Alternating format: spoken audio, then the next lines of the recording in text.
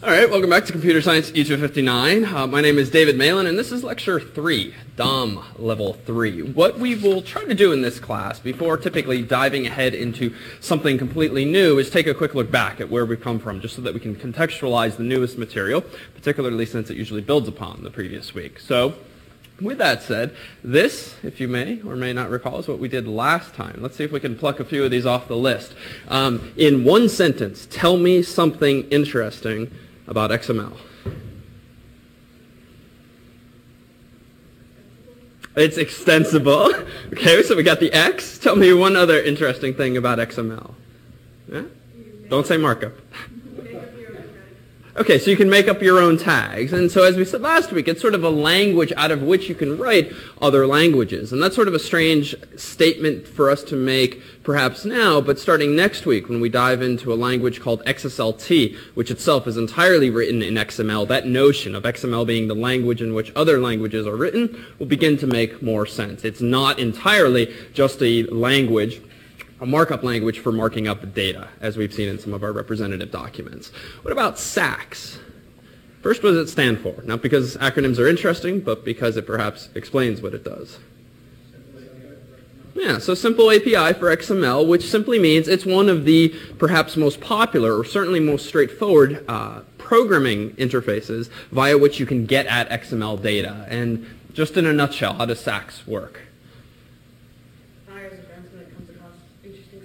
Perfect. So it fires events when it comes across interesting stuff. In other words, you've got what we would call a SACS parser, and a SACS parser would typically take one or two inputs, like the file name to parse, and then some kind of event handler or object containing event handlers. We called this, what, last time, that interface in the world of Java? A so-called something handler.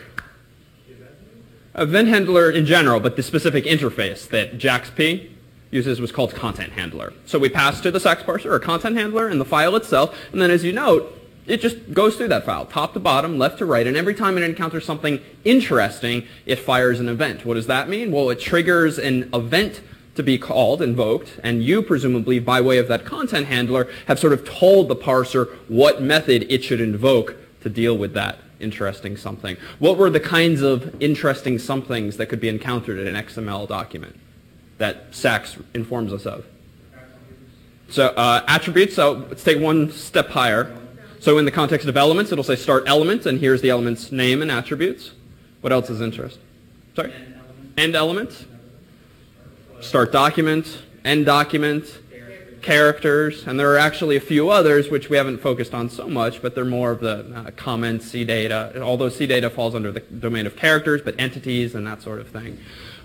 JAX-P itself, so we just made mention of it. This is the Java API for XML processing, and this really just refers to those several dozens of classes that we've looked at in the Sun Java doc that sort of itself collectively define all of the code available to you with the JDK that relates to XML. And we've been using this in Project 1, or you will be using this in Project 1 for a relatively small part of it, the tail end of the project, where you actually use Xerces, or that is to say, a SACS parser to achieve a particular goal. And henceforth in the course, you will be using real, that is, industry standard XML parsers, not so much at the command line, not so much by typing up the Java code that invokes those methods yourself, but by way of other tools that we'll be using. So more on that in the weeks to come. Xerces itself is just a specific implementation of what it means to be it is an XML parser, and that's, recall, what's bundled with the JDK.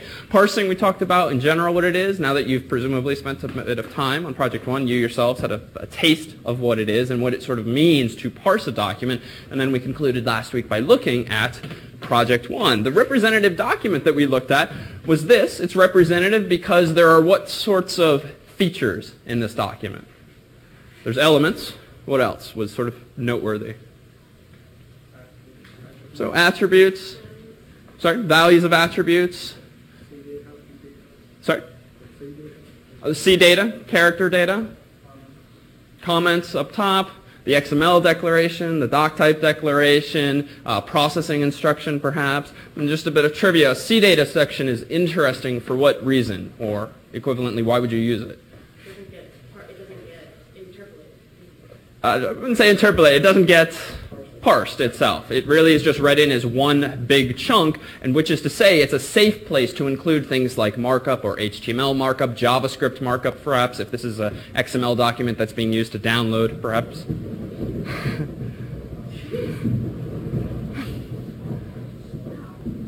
Wow, for those of you not here, a huge amount of snow just fell off the roof. It's more interesting than XML. So it's not parsed, and we'll see over the course of the semester why that's sometimes useful, but I'll caution now that it can very easily become a lazy man's tool to avoid doing things perhaps a better way, so it is not the first solution you should typically think of when trying to communicate data via XML. This, recall, was an abbreviated list of the SACS events that we looked at, and as well as that you're playing with Project One. So what are we up to tonight? So last week we looked at one programmatic interface by way of SACS. Well, tonight is the second of two major APIs, namely DOM. This stands for Document Object Model, and whereas SACS is really sort of a quick and dirty API to XML, a fire and forget API, as we concluded with last week, DOM represents XML how? As a tree object, literally as a hierarchical tree where pretty much every element in your XML document is ultimately represented with what's called a node in that tree. And we'll see tonight there are different types of nodes, there are different characteristics of these nodes, and though this too is somewhat of a low-level detail, especially as in this course and really in the real world, you would typically use off-the-shelf tools that use these APIs, perhaps more than you would use the APIs themselves.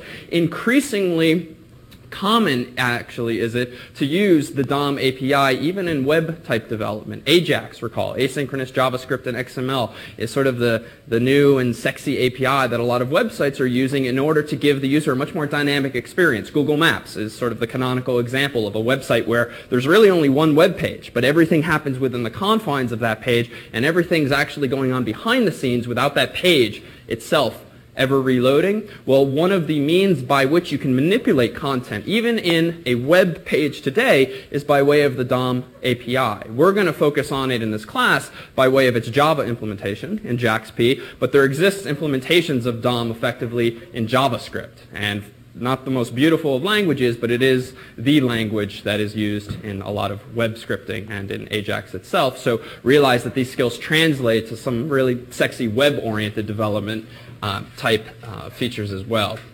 We'll look again at JAX-P and Xerces because we'll look at their DOM take on JAX-P, and we'll also take a look at my first XML parser again. And I'll also give you a quick demo of how to submit your work and some of the logistical things that you might be wondering, especially if you've been developing on your local machine. So let's begin first, though, with the who cares question, right? Before we just blindly move on to new material just because it exists. DOM. Who cares? We already have an API for XML, SACS. It seems to work. You've probably been using it yourselves. What might we say are some of the shortcomings of SACS?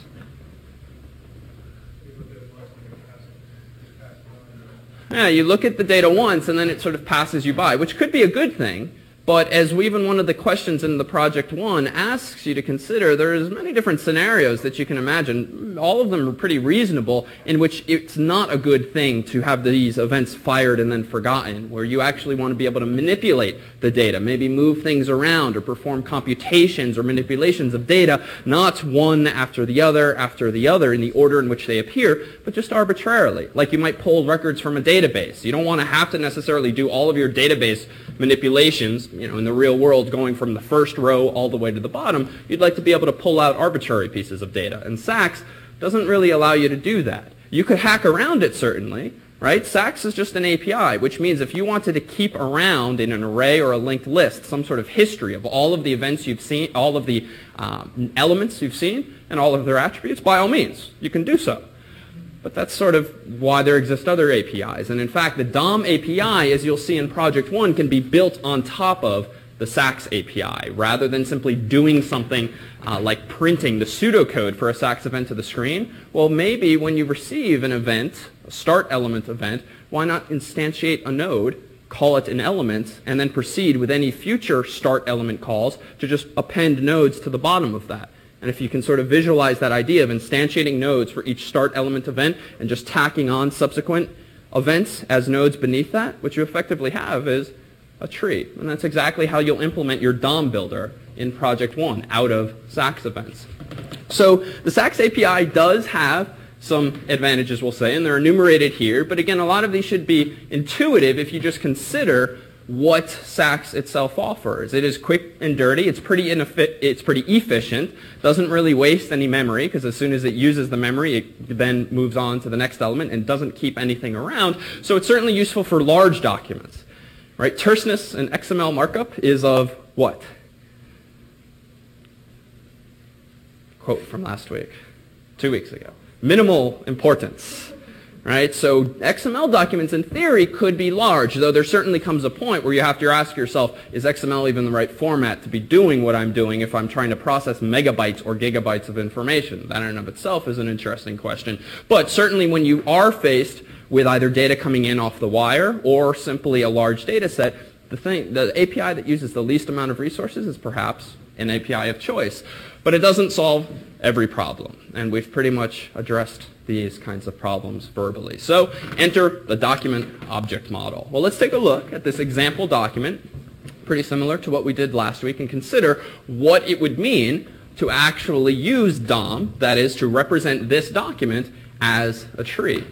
Well, just to sort of spoil the fun of walking through this node by node, there's an answer. I'll give you a moment to sort of absorb it, but I'll point out slowly some of the salient features of this thing, which include one, so the document node.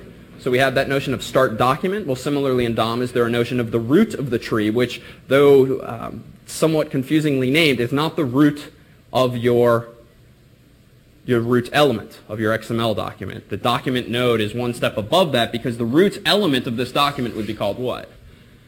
Students, right? So that's actually one of the children of the document. But that sort of makes sense. If above the root element, what kinds of things can you have in an XML document? XML declaration. Well, sure. So we just saw it in one of our earlier documents. You've got the XML declaration and doc type, though those themselves aren't represented at the top of the DOM necessarily, as you might expect. But processing instructions or comments, certainly. In fact, here we have a comment, which similarly is at the same level, so to speak, as the root element. So you need this sort of uber node to hang on to everything, a pointer to everything else, if you will. So some of the interesting things to point out is that it looks like DOM is sort of a hybrid between what's a tree, an n-ary tree, but also linked lists. In other words, whereas the document itself is hierarchical and grows vertically, well, whenever you have attributes, just the model sort of depicts those, though you can think of these in any manner you wish, sort of grows the tree horizontally. That is to say, attributes get strung off horizontally, conceptually, but the tree itself grows vertically. So what does this mean? Well, each and every one of these rectangles on the screen here is what we call a node. A node, quite simply. But there can be different types of nodes. One of these is an element node. Another is a comment node. Another is a text node. And we also have what's called an attribute node. Of these, little random trivia as we proceed, in which of these would it not make conceptual sense for children to be allowed? Comments can't really have children conceptually because you can't nest comments, we've said, and attributes too. So that's why pictorially we sort of string these things across elements laterally instead of below, just to convey the notion that these are sort of linked lists of attributes rather than nodes descending from some child. So let's see some of this apart. This is a recap pretty much of the definition we just enumerated. So, and this too, we've sort of addressed already. So the thing about DOM and the way in which it's defined in the recommendation or in the spec is that it's entirely language and platform neutral. So it's written in an intermediate language of sorts that can be implemented in a number of languages, including JavaScript and Java. We in this course tend to dwell on the Java aspect of it. But it is a higher notion than something Java specific. So what is it? What's its relationship to what we've already seen? Well, I too kind of spoiled the fun there. Right? It's not hard to imagine probably how you might, at least on a high level, go about building a tree like that out of SAX events. In other words, scrolling back, what's the first SAX event that gets triggered upon processing a well-formed XML document? Start document. So just in English terms, what would you do in your start document event handler when it's called? Create a new node, right? Instantiate with Java's new operator, to put it in Java context, a new node of type document, and then just hang on to it somehow, right? How do you hold on to a tree in any data structures type program? Well, you just hang on to the root element, and from there you can reach everything else. So what is perhaps the next SACS event to be fired when processing an XML document? In this case, or in the general. So start element, in this case maybe comment, but sure, start element. So if you have start element, well, conceptually, what do you need to do? You're probably, as one of you said earlier, going to instantiate an element node. And so long as you've kept track of the last node you've instantiated, and you have some way of appending children to it, and the DOM API specifies what the methods would be called to append a child to a node, well, you've already got a pointer to the root of the document. You've just instantiated a new element. So you simply add this guy as a child of this guy. What? Sorry. I'm sorry, just a question. Sure. There are two text nodes up there at the same level of the hierarchy as student. As student, these two text nodes here. Do they actually appear in that XML document, or is that? So an excellent question, actually. So just to be clear, we're looking first at the students element, which is here, and it appears, according to the DOM, that students has how many children? Looks like 3. So 1, 2, 3. So this one's obvious, right? Student is clearly a child of students. But where does this text node and this text node come? Well, again, as we've emphasized last week and also in the project spec, if you don't have what's called a DTD or schema, all white space outside of tags should be considered significant. And so what does that mean? Well, it turns out that there's a new line character there, \n, and probably a \t here, or a couple of spaces. And then similarly, then we have this element, but this is all inside the student element. But as soon as the student element's tag ends, then we have another \n. So that's its second child. So one of the curious things that you should realize when using the real APIs for SACS and or DOM is that, one, SACS does not guarantee that you will have a characters event fired for all contiguous characters. Which is to say, if we parse this XML document with a SACS parser, an off-the-shelf implementation like Xerces, it's possible, though not necessarily common, that the parser would call for this node a characters event with \n, followed by a characters event with \t, which is one of these sort of nuisances of programming at the very lowest level of SACS, because then you really have to keep track in your own sort of memory, in your own implementation, of all of these contiguous characters potentially. Turns out with DOM, though, even if you build a DOM out of SACS events, that a DOM upon construction is supposed to be what's called normalized, which means any adjacent characters nodes, or text nodes rather, are supposed to be concatenated together so that you have just one text node, whereas in SACS you might have multiple characters events.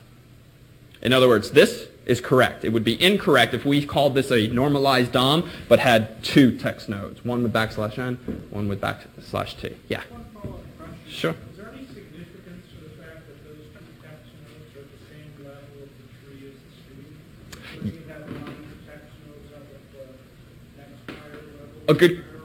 A good question. Is there any significance of the fact that these two text nodes are at the same level as students? And the answer is yes, absolutely, because they're meant to be at the same level of the tree. Because again, if we consider this example, what we have here is the beginning of the students element. Well, what kinds of children can an element have? It can have mixed content, it can have empty content, it can have element content, or text content. Well, in this case, we have mixed content because we have some white space characters and elements. So the first chunk of content that we have is this \n and this \t. So that's one child. But this element, student, is conceptually at the same level, because the only time we begin a new level of the tree is when we begin a new element. So that's why the student does begin a new level of the tree. But text nodes, that is character events, would not trigger a new level to the tree. Good question. Yeah? At the same level of student, is it a Correct. Next layer down, is you start out with text and another new line character. Correct, but notice which one this is referring to. So because this text node appears to have the value \n\t, and it's the first child of student, what that's referring to is specifically this \n and the 2 tab characters that are its first children. And what's on the end of the row of that student element? So this one over here? So this one here. That is this \n here. So it gets a little confusing. It's funny how you can get such complexity out of the simplest of examples, but useful information as you start using the API so that you know what to expect, certainly. But good questions, all of them. Others? No? Okay. So what's worth bearing in mind here? All right. So what's the relationship here? Just to use our little animation to hopefully make things slightly more clear. So the relationship we're going to have here is we are going to take an XML document. We're going to run it through a SAX parser, which is going to have its own content handler, and we're going to use that content handler to build a DOM. What we're effectively then depicting here is your implementation of what we call DOM Builder in Project 1. DOM Builder is a content handler that you are asked to pass to your own XML parser and build out of some of the sample files or any XML file that, our grammar is consistent with, a DOM. Okay, so with that said, let's consider a simple document here. So we have the beginning of a document, so there's no characters yet that have been read per se, but start document gets called. Conceptually or visually, what should happen now in our model? Yeah, we should get a document node. Pretty boring, but pretty important because everything under that, everything is going to hang beneath that node. All right, what might be next? All right, so we process a bunch of contiguous characters reading up to the close bracket, which at least in our simplified parser is sort of your clue that you're at the end of something interesting in the document, and so we trigger what SAX event? Yeah, so start element, no attributes. So out of this, we're going to instantiate a new node in our DOM, an element node, and provided we've been keeping track with some kind of reference in our content handler of the last node we created, we should know who the parent of this new node should be. So we create it, and we attach it as a child of that node. The next thing we apparently encounter is some characters event, or some contiguous characters, which I've drawn contiguously because it keeps things a little simpler. In the DOM then, what do we get next? What kind of node? It's called a text node. I don't know why it's called characters events in one and text node in the other, but that's what we're stuck with. So it's a text node. Where's it going to go? Under students, because we've just begun an element, which we said earlier means we descend deeper into the tree to a new level. So we get a new text node there. All right, what we encounter next is another start of an element, which is student. This is a further simplified example. So this is an empty element. So what 2 SAX events will be fired one after the other?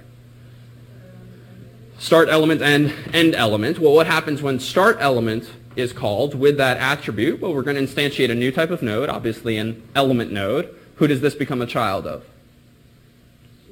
Students. So realize whatever DOM building code we're walking ourselves through, or what you're going to implement in dombuilder.java, has to keep track of the fact that, yeah, you just instantiated a new node, but it was a text node, which means we don't plan to descend deeper. You keep your reference, your finger, so to speak, on the actual element node that can be a parent. All right, so we instantiate that new node element. We need to string some attributes off of it, which will be implemented, as you may have seen, by way of the attr object. And we'll come back to that later tonight. Now that we're inside the student element, what does that mean about where my finger should be, where my reference should be? Yeah, now it's going to be pointing to student, but not for long, because the next event to be fired, you said, was end element. Now, do we have to instantiate anything new when this is called? Not really. That wouldn't really make sense to instantiate anything new, so what programmatically should happen in my DOM builder? Finger back up. Perfect. So I'm going to need to move my finger from the node it's currently pointing at to whoever its parent node is. So hopefully in the DOM API and in our simplified API, there's a way to backtrack. That is, it's sort of a doubly linked tree in both directions so that we can easily find the parent, so that we don't have to start from the root and search the whole tree, which would be kind of silly. All right, what might get fired next? Looks like we have another characters event. keep things a little pretty, and so we're going to instantiate a new text node. At what level on the tree? Under students, plural, because we're outside of the student element, because end element was already called. Next fired is it looks like end element for the students element. What does that mean for us in the DOM code? Yep.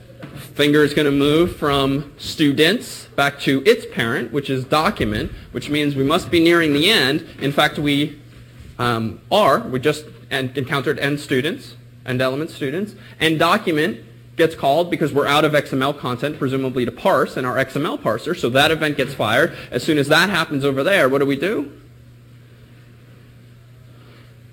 Just nothing, really, right? Along the way, we might have to keep track of what event was just called so that if right after end document we get start element, we throw some kind of fatal error or exception, because that conceptually does not fit the model. And so that would be a parsing error, right? And you've seen perhaps in the real API there's different levels of parsing errors, like a warning, a fatal error. We only give you in Project 1 the notion of a fatal error, since we don't really care so much about teasing apart the relative significance of errors, but that would be an error. So you might have to keep track conceptually of where you are, what state you are. Well, what are the types of nodes that can be in DOM?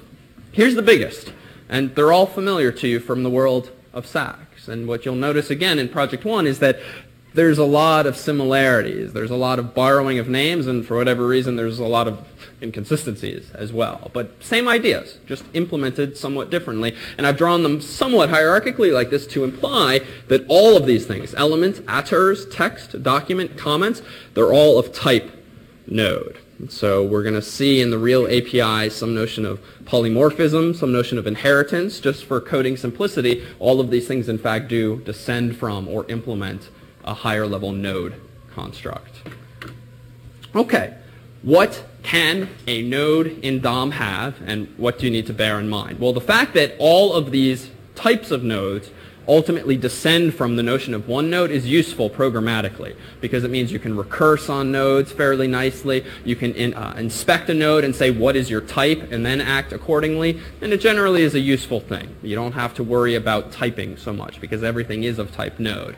But what does a node have? Well, every node has a name, a value, a list of children, and a list of attributes. But for better or for worse, certain subtypes of nodes should not use some of those fields.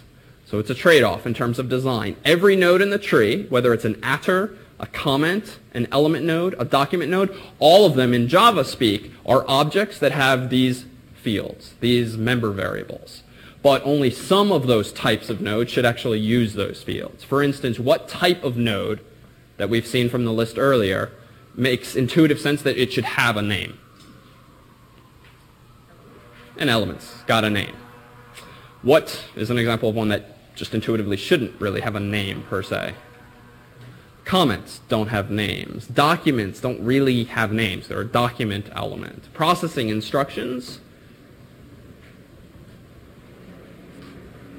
so those have names. It was question mark, name, space, value. So the rest you can sort of reason through. A child list certainly makes sense for document nodes, element nodes, but not for text nodes, attr nodes, comment nodes. So there too, it's perhaps overkill in that we've modeled everything as the same type of node, but again, it's sort of a trade-off, such as the way it's defined. Fortunately, there's actually a fifth field that you do get, which is the parent node. And one of the curious things, a little XML trivia, but that is actually useful programmatically, attributes have parents, which are elements. Elements do not have attributes as children. So it's sort of a unidirectional relationship that you should bear in mind. And this becomes somewhat useful when we get to XPath next week and the following week. XPath is a sort of quick and dirty query language that you will use in XSLT, and it's useful to know that from an attribute you can get to the element by way of its parent, but that doesn't mean from an element you can get to its attributes by way of its children.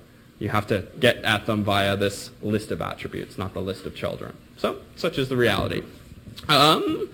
Finally, what does the DOM API itself do? Well, the kinds of methods that you get with the DOM API are kinds of the ones you would expect, like a method like getChildren, or get attributes. It really models things in a fairly simple, fairly intuitive way, where if you're at some node in your tree and you want all of the relevant information, not only can you get the node's name and value, if any exist. If they don't exist, you'll just get back null. It won't throw an exception and so forth, so that can be useful.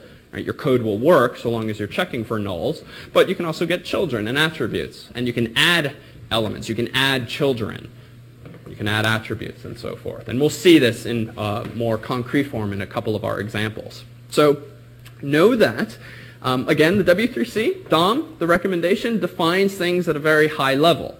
In the implementation that Java gives us, JAX-P, all of these interfaces happen to be in org.w3c.dom, which is to say, if we pulled up the Java doc right now for JAX-P, surfed on over to org.w3c.dom, we would see the following.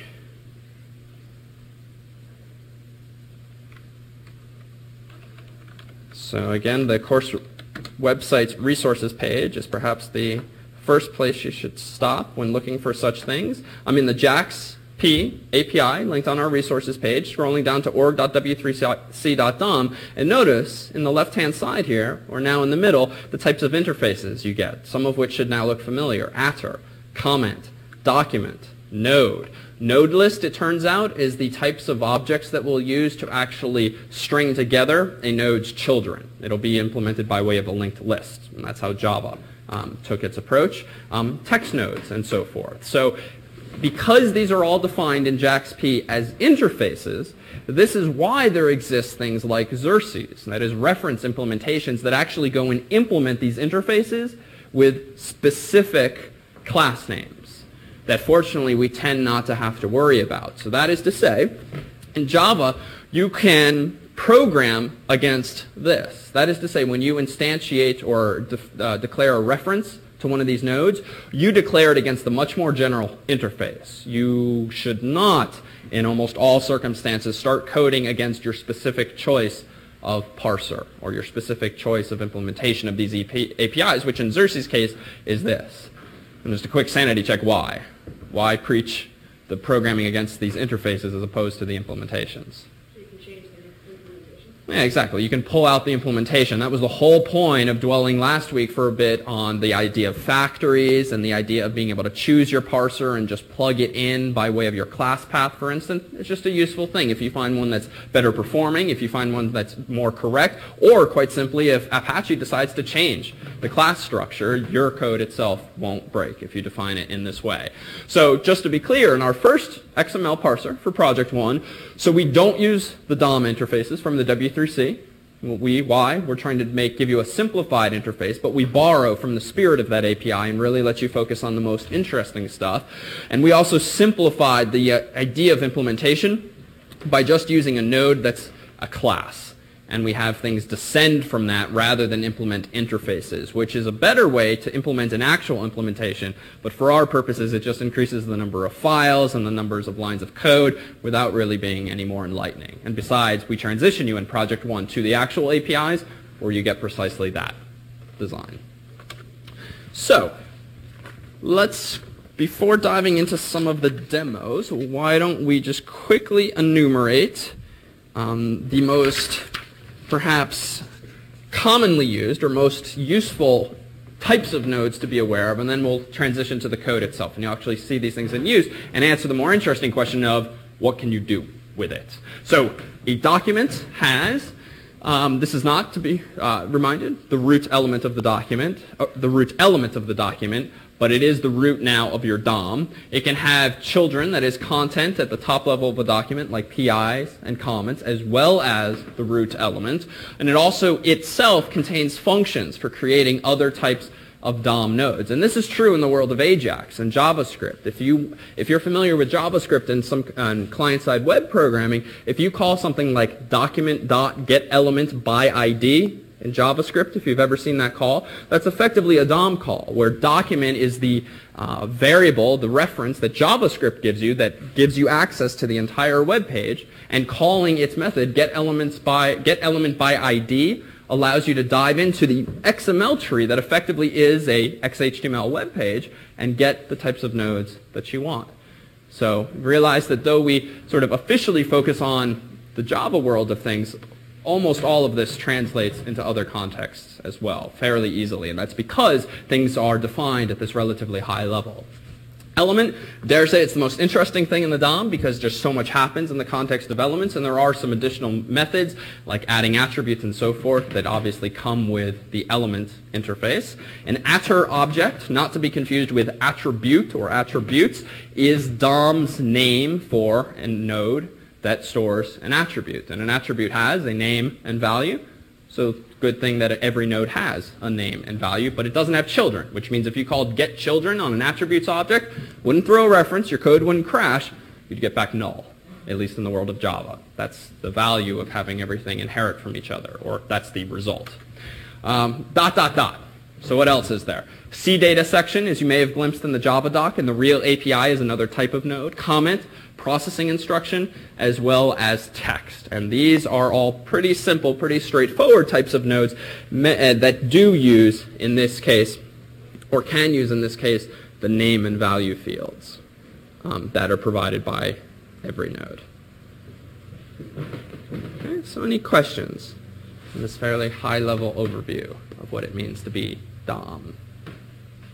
Yeah? All right, so let's take a look at a specific example. So again, we saw a demo or two last week in the context of JAX-P 1.3 and Xerces 2.71, but we only looked at Xerces and JAX-P's SACS API half. Tonight we'll look more at the DOM half, which together constitute much of the functionality of JAX-P, though also in JAX-P is what's called tracks. And in the next 2 weeks, we'll focus on tracks, the transformation API for XML in terms of XSLT and XPath, among other things. So I just enumerated here 3 of the packages or classes that we'll be using in these demos, just to give you some visual familiarity with the types of APIs that you would yourself be using. What I'm going to do is go into our examples 3 directory from tonight, and a printout of which was supplied on your way in. I moved these files into my own Project One directory, which isn't just the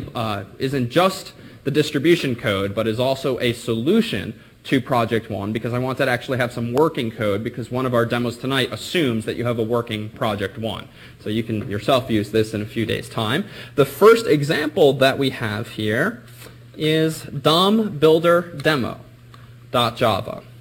So notice at top, we're importing CSCIE259.project1.mf. That is to say, this demo assumes that you have a working Project One, and specifically we're going to use some other Java classes and such here. So what does this DOM Builder demo do? Well, let's answer that by way of demonstration. If I go ahead and run DOM Builder demo, so I get an exception because I don't do much error checking, which is fine because we're focusing on different aspects of this tonight, but what it's expecting is the name of a file, which I'll give it items.xml. What is items.xml? It's just this file. Pretty simple, pretty silly, but what's somewhat interesting about it is that it has like-named elements nested inside the same. So this is sort of a curious thing, because if you just called blindly, get me all of the item elements, that might not be what you want, because at least here, maybe it's bad design, but it's at least an interesting corner case to consider. What kinds of things should we be aware of if you do have an element like item nested inside one like item, but they perhaps mean conceptually different things? Just what kinks does that put in front of us? Well, what this program is going to do is quite simply the following. All this DOM Builder does is it counts, apparently, the number of elements in the DOM that results from items.xml, and it counts the number of text nodes. But it does so using my or your implementation of DOM in Project One. So recall in Project One, there's a whole bunch of source code in this MF directory, about half of which you've been using for the SACS part of Project One, but there's a few classes that you may not have focused so much on yet, which include things like attr, which should make a little more sense tonight. Attributes, what was this from again? Just to distinguish? That was SACS. So start element, recall, in our simplified form takes 2 parameters. One is the name of the element, and one is in reference to an attributes object. Well, that's what this guy was, not to be confused with attr, which is for DOM.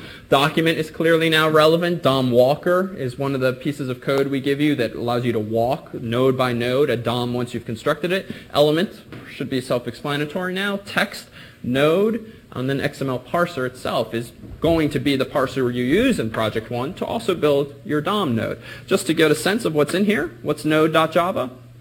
Well, it's a class. It's abstract because you can't just have a node per se in a DOM. You have to have types of nodes in a DOM. What does our implementation of node have? Well, it looks like it has children, and that makes sense, a name, a parent, and a value, and also some constants defined that allow us to do some kind of introspection and ask a node of some unknown type, what is your type? Presumably it will return one of these values, which helps us determine exactly what we're dealing with. And it looks like our implementation of node has append child, get child nodes, get node name, get node type, get node value, get parent node, set node name, and set node value. So pretty much getters and setters for those very basic of fields, name, value, attributes, children, and so forth, though not necessarily attributes quite yet, as you may recall from Project One's goal. So, with that said, DOM Builder is your code per the spec that's ultimately going to have you, I won't show you too much of this since this is from a former student, Bob Melvin. If I scroll down further, you'll see a wonderful implementation of attributes as it relates to DOM building. But in DOM Builder, recall there will soon be code that has you building out of SAX events by way of this content handler or default handler, the type of DOM we've been talking about tonight. So assume for now and take on faith that Bob did a very good job with his implementation.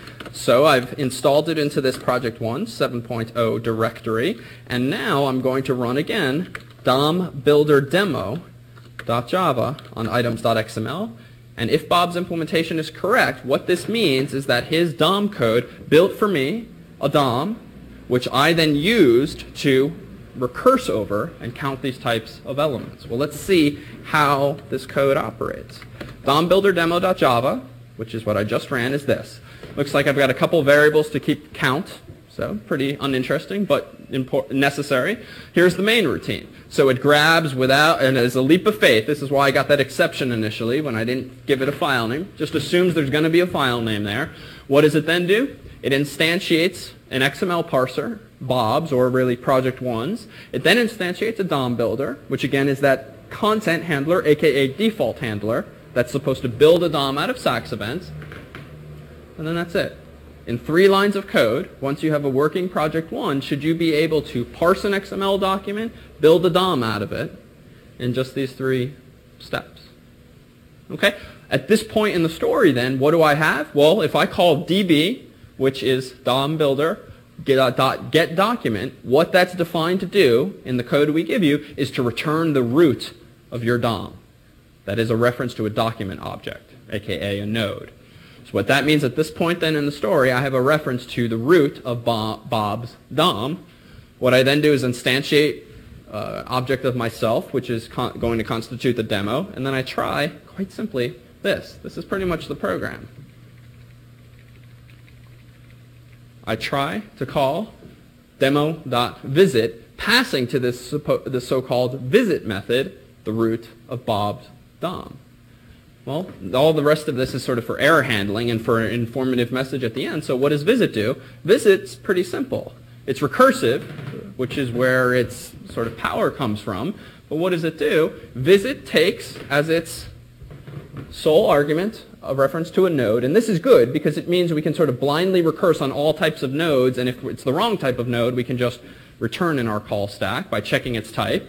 So we switch on get node type, which you get for free with every type of node, and I check, is this node type of type node.textNode? This is one of the constants we saw. If so, increment the counter. If it's instead a type of element, increment the counter. But, and here's where it gets a little more interesting, if it is an element, it's got children, or can have children. So I use our simplified API to get the child nodes, storing them as a list of children. I then use an iterator, you can do this in other ways, and I simply iterate over each of those children, each of which is a node, perhaps an element node, perhaps a comment node or something else, character node or text node, and I call visit on each of those nodes. And I do use a cast here just so that Java doesn't complain that it's getting a different type. And that's it. Otherwise, I break if it's not either of those types, which means don't do anything, just return. So in the end, what I have is a little program that counts the number of text nodes and the number of element nodes in Bob's DOM. And certainly we could look at the code, the items.xml, and sort of on paper pencil figure out how many nodes of each type there should be, and you can do your own sort of sanity check on your own parser and your own DOM builder to see if your answer is indeed correct. But at the end of the day, the thing is that what you get with using an off-the-shelf parser is the root of that DOM. And then you can do interesting things with it. You don't need to do that kind of parsing yourself once you have access to these kinds of tools. So with that said, why don't we take a 5-minute break, and we'll return with a couple more demos.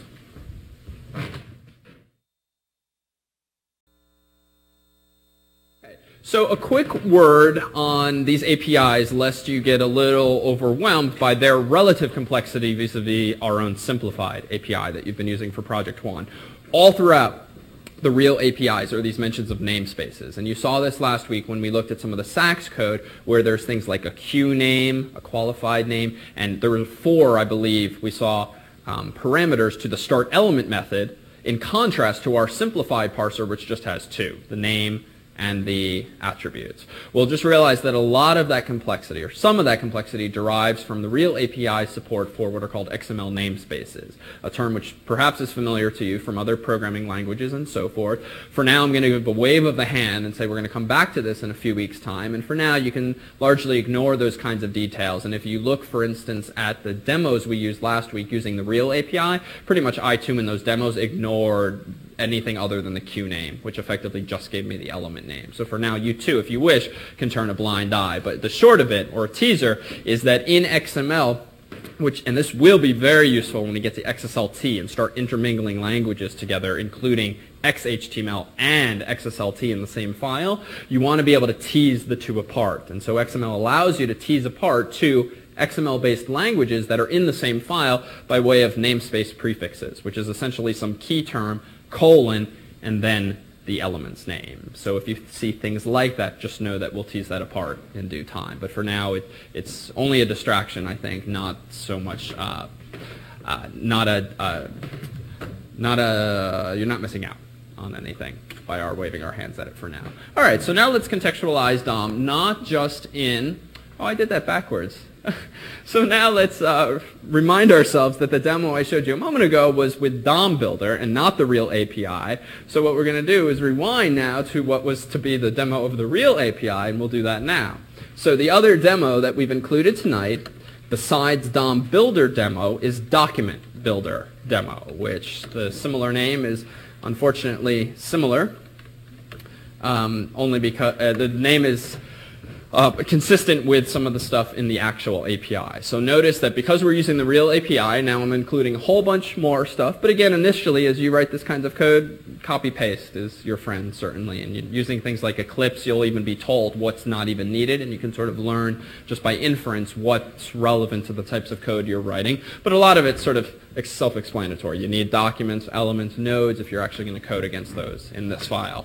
So what does this particular demonstration do? So it too is going to be run on a XML file, but what this program is going to do is similarly recurse over the nodes in that document, and it's going to, let's say, slash any prices it finds. So that is to say, recall the sample file we had a moment ago, items.xml, and notice we've got a widget, a big widget, some components in here, each of which has a price. The goal of this simple document builder demo is to build a DOM out of this document and then use the real DOM API to, so to speak, slash the prices in this document. That is, take the existing prices, create a new node in the document that has a sale price.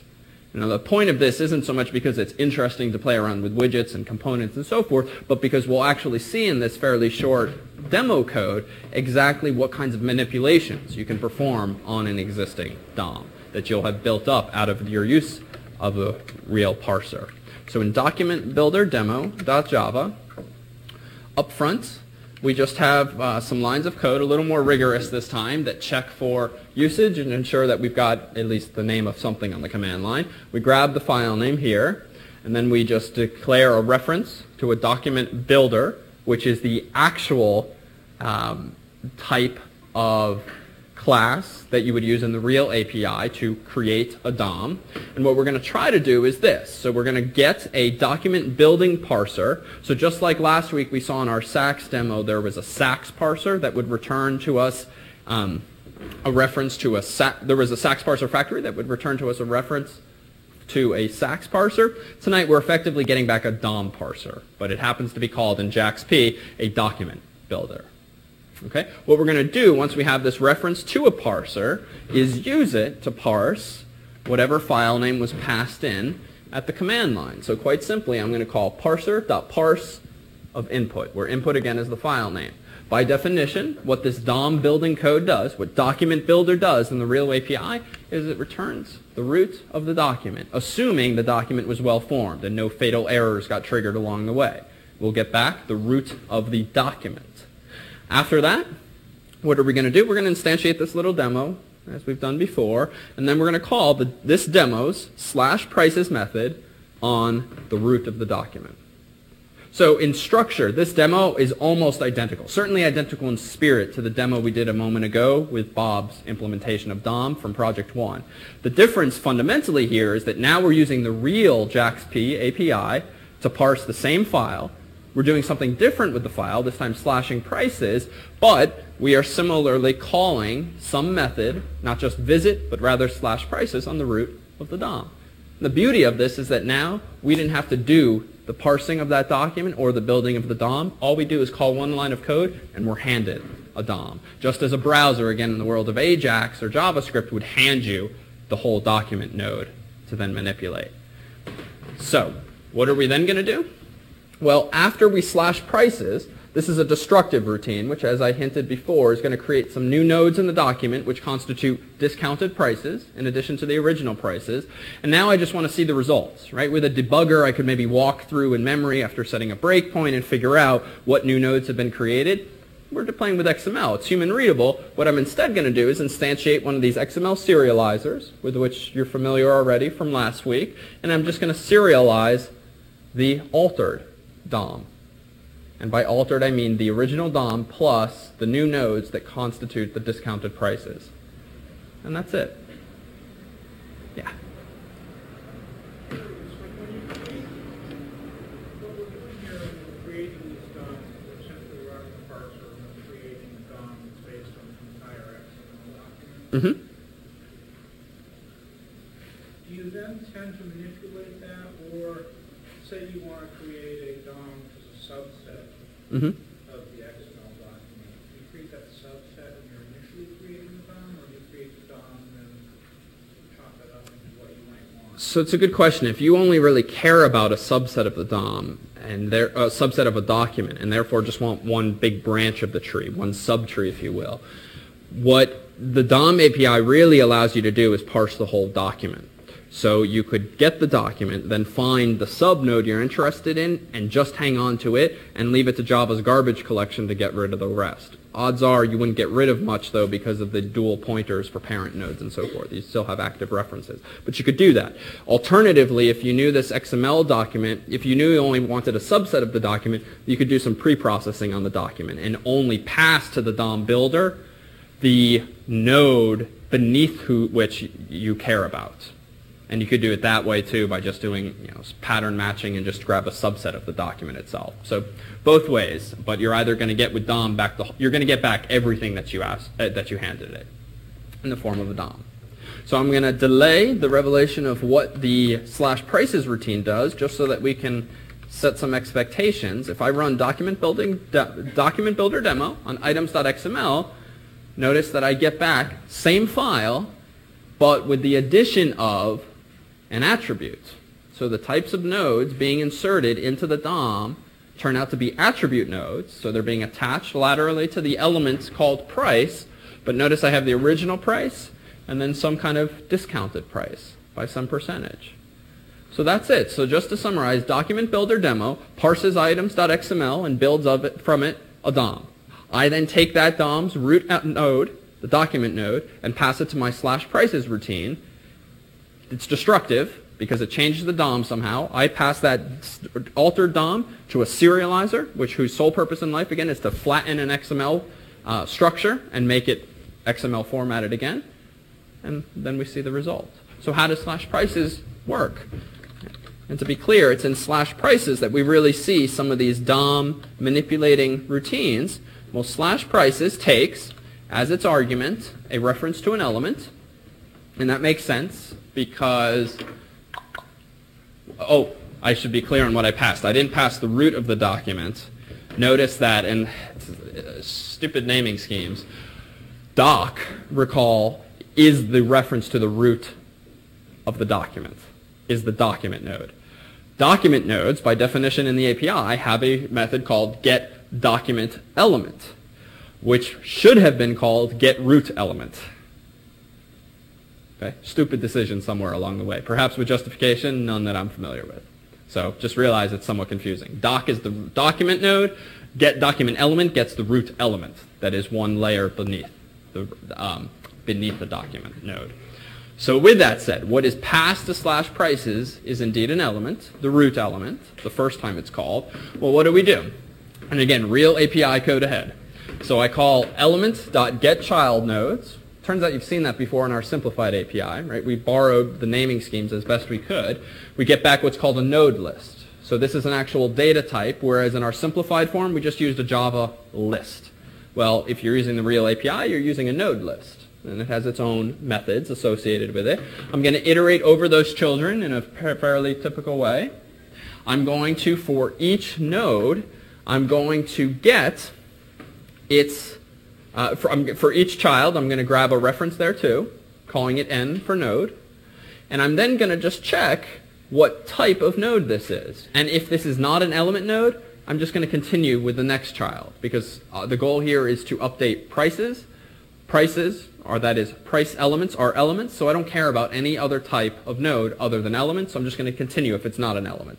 If it is an element, I'm going to proceed and check what's the name of this element, because there's some other elements in that document, like name and so forth. What is the real name of this element? And if it's price, then I care about it. Then I found something of interest, so I'm going to compute a double, which is 80% of the current child's first child's value as a double. Okay, scary code ahead. Now let's tease this apart. So n is a node, in this case an element. Elements can have children, but I thought we were already dealing with children here, right? Because n itself is one of the children of the node that was passed into this method. So why are we taking that child, which turns out to be an element called price, and calling its getFirstChild method? What does that mean? Perfect. So recall that text in an XML document, when represented in a DOM, itself is stored in a node. So if you think back to one of our representative documents earlier, any of the actual text in that document was stored in a text node, which was the child of, typically, an element node. So if this is an element node n, and we want what we would intuitively think of its value, that is the price, well, we get its first child, which, if it exists, is going to be a price. And again, slight leap of faith here, because if there is no child node, if there's no price in the file for whatever reason, then this could trigger a dereferencing of null, which could be bad once we get to this point, if there is no child node.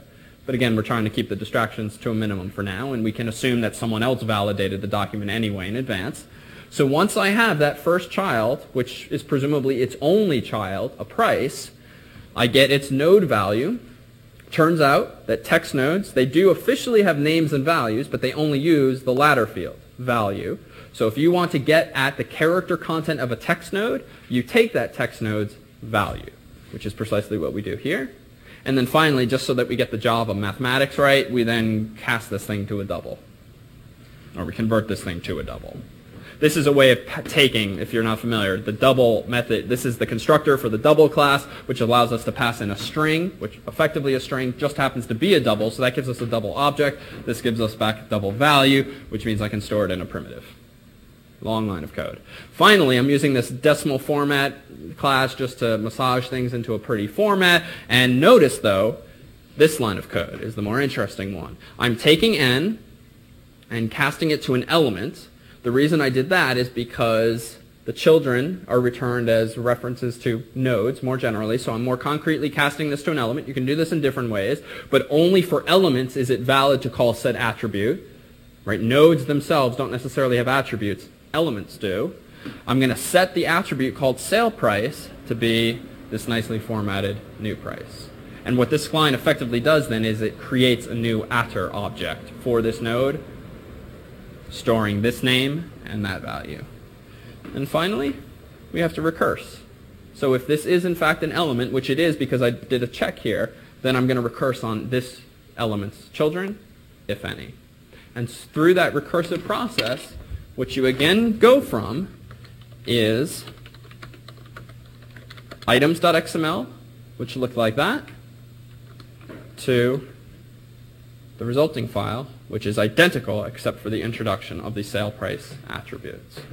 Okay. Silly example in and of itself. You can imagine this being useful, though, if you want to massage an XML document, add some data to it, or so forth. But the real takeaway, and the intended takeaway, is what kinds of API calls exist in the DOM interface. And there are certainly others. For instance, if we wanted to know what you could do with an element, well, you know in the SACS API, we could have simply pulled up the element interface and notice that not only is there a routine like set attribute, which I did use, we can also do things like get attribute, and a lot of this is namespace, so I'm skipping through this because a lot of it is just a distraction for now. But notice that even though there are some element-specific methods in the API, like setting of attributes, notice that inherited from the more generic node, you get all of the more obvious methods that you would expect, like appending a child, or getting the node's type and value, getting the last child, and so forth. But one of the things you should realize with DOM is that even though it's a complete model for XML, not necessarily the most efficient. And so off-the-shelf tools won't necessarily use DOM itself for a variety of reasons, one of which might be the following. How, again, are children of elements represented? Have we seen? So they're represented as node lists, which turn out to be little more than linked lists. Consider a node, then, that has many children. Conceptually, we might draw that with a whole bunch of branches descending, an n-ary tree. Really, what DOM does for an element's children is if it's got all these children here, and so forth, really, DOM does not technically give you this relationship with an edge from the parent to every one of those children. What's it really giving you, so far as we can tell? Right. And as you saw, get last node, I think, you can also get to the last element.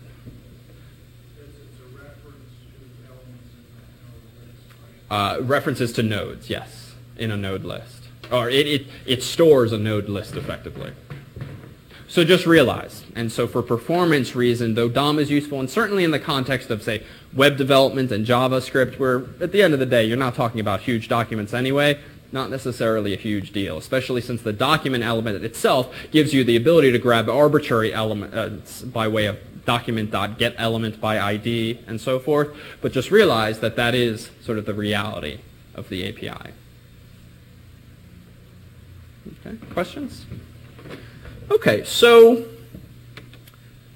my first parser, where does that leave you? So last week you pretty much had the material by which to bite off all things related to SACS. Certainly after tonight you should feel at least familiar with the types of material covered by the DOM aspect of the project, and that pretty much rounds out project 1. A couple of comments. One, what does it take to actually submit the project? Well, simply following the 20 some odd page specification pretty much gets you home by the last page telling you how to submit, but just so that you see it once you have, if you've never, I'll do this on camera once, if you have a PC, you're likely using a program like SecureFX or any other SFTP program to upload your files to nice.fas.harvard.edu. You're going to log in with your FAS username and password, which you should have had a couple of weeks ago already. The interface in this program happens to look like this, but it's essentially like an FTP program. And the project tells you what directory structure you should maintain in your home directory so that the right files do get submitted. Let's assume you've done that and uploaded your files, and we certainly assume in this course that you have some familiarity with, or some friends with familiarity with, SFTP or FTP, so that you can get your files up to the server if you've been developing on your own computer. If you then use a program like Secure CRT or any SSH program, PuTTY and so forth, you'll get to a blinking prompt eventually, which if you've configured your account per Project One, will give you your username at whatever specific host you're on. I'm going to change into my CSCIE 259 directory and into my Project One directory, and as the project instructs, you're going to run CSCIE 259 submit Project One. And if you did it correctly and everything's where it should be, you should get a nice clear message like this saying your work has or has not been submitted, and also just emailed to me and eventually you will be a printed listing of every file and its size that was submitted to us. So there is no way that one can be confused as to what he or she submitted, and we also timestamp things. So as you should expect, certainly take care to submit before the deadline, since there are exponentially increasing penalties for submitting late, even if it's past the minute mark and so forth. It's all automated. So a sneak preview then of next week. As I mentioned in an email this morning, what I've gone ahead and done already, as if Project 1 were perhaps not enough work for you already, is posted Project 2 on the course's website. And rest assured, if you're already sold on the course and you're sticking with us anyway, don't look at this thing for another week or so, lest you get overwhelmed. This isn't even the project per se. This is a PDF from London's transit system. And among the things you'll be doing in Project 2 is, believe it or not, implementing this. It's not going to look as pretty, but long story short, we're going to give you a file called xtube.xml, which is a couple hundred kilobytes. In this file is XML markup containing the names of all of the train lines and train stations, the colors thereof, the logos thereof, the geographic coordinates thereof, of pretty much everything in central London that relates to the tube, trams, and trains. So this whole transit system, of which this PDF is a depiction thereof. What you'll be doing with that file, among other things, is one, presenting us, developing for us using XSLT, a sort of web-based navigation tool, pretty simple, all within the confines of one page, maybe with fragment IDs that let the user jump around, that essentially presents this data in some way largely of your own design that allows a user like me to visit it and figure out, all right, if I'm at Piccadilly Circus in central London, where can I connect to from there? What tube lines go through Piccadilly Circus? And essentially answer questions of that form, but just using a single web page. We're not going to be using server-side software just yet.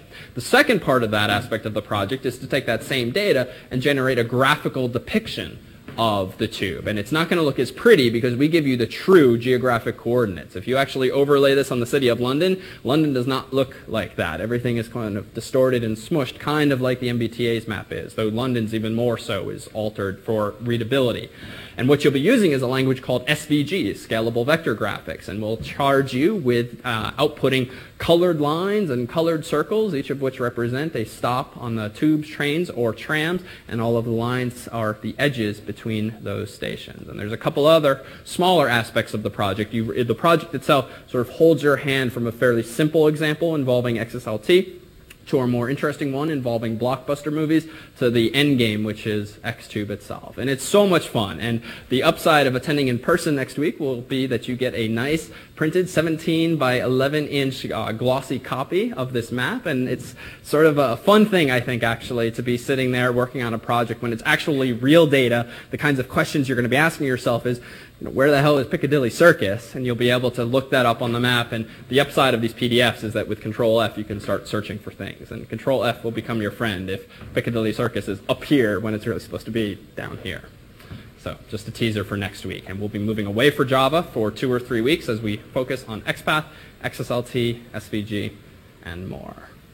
So with that said, let's officially conclude. We'll see you next week.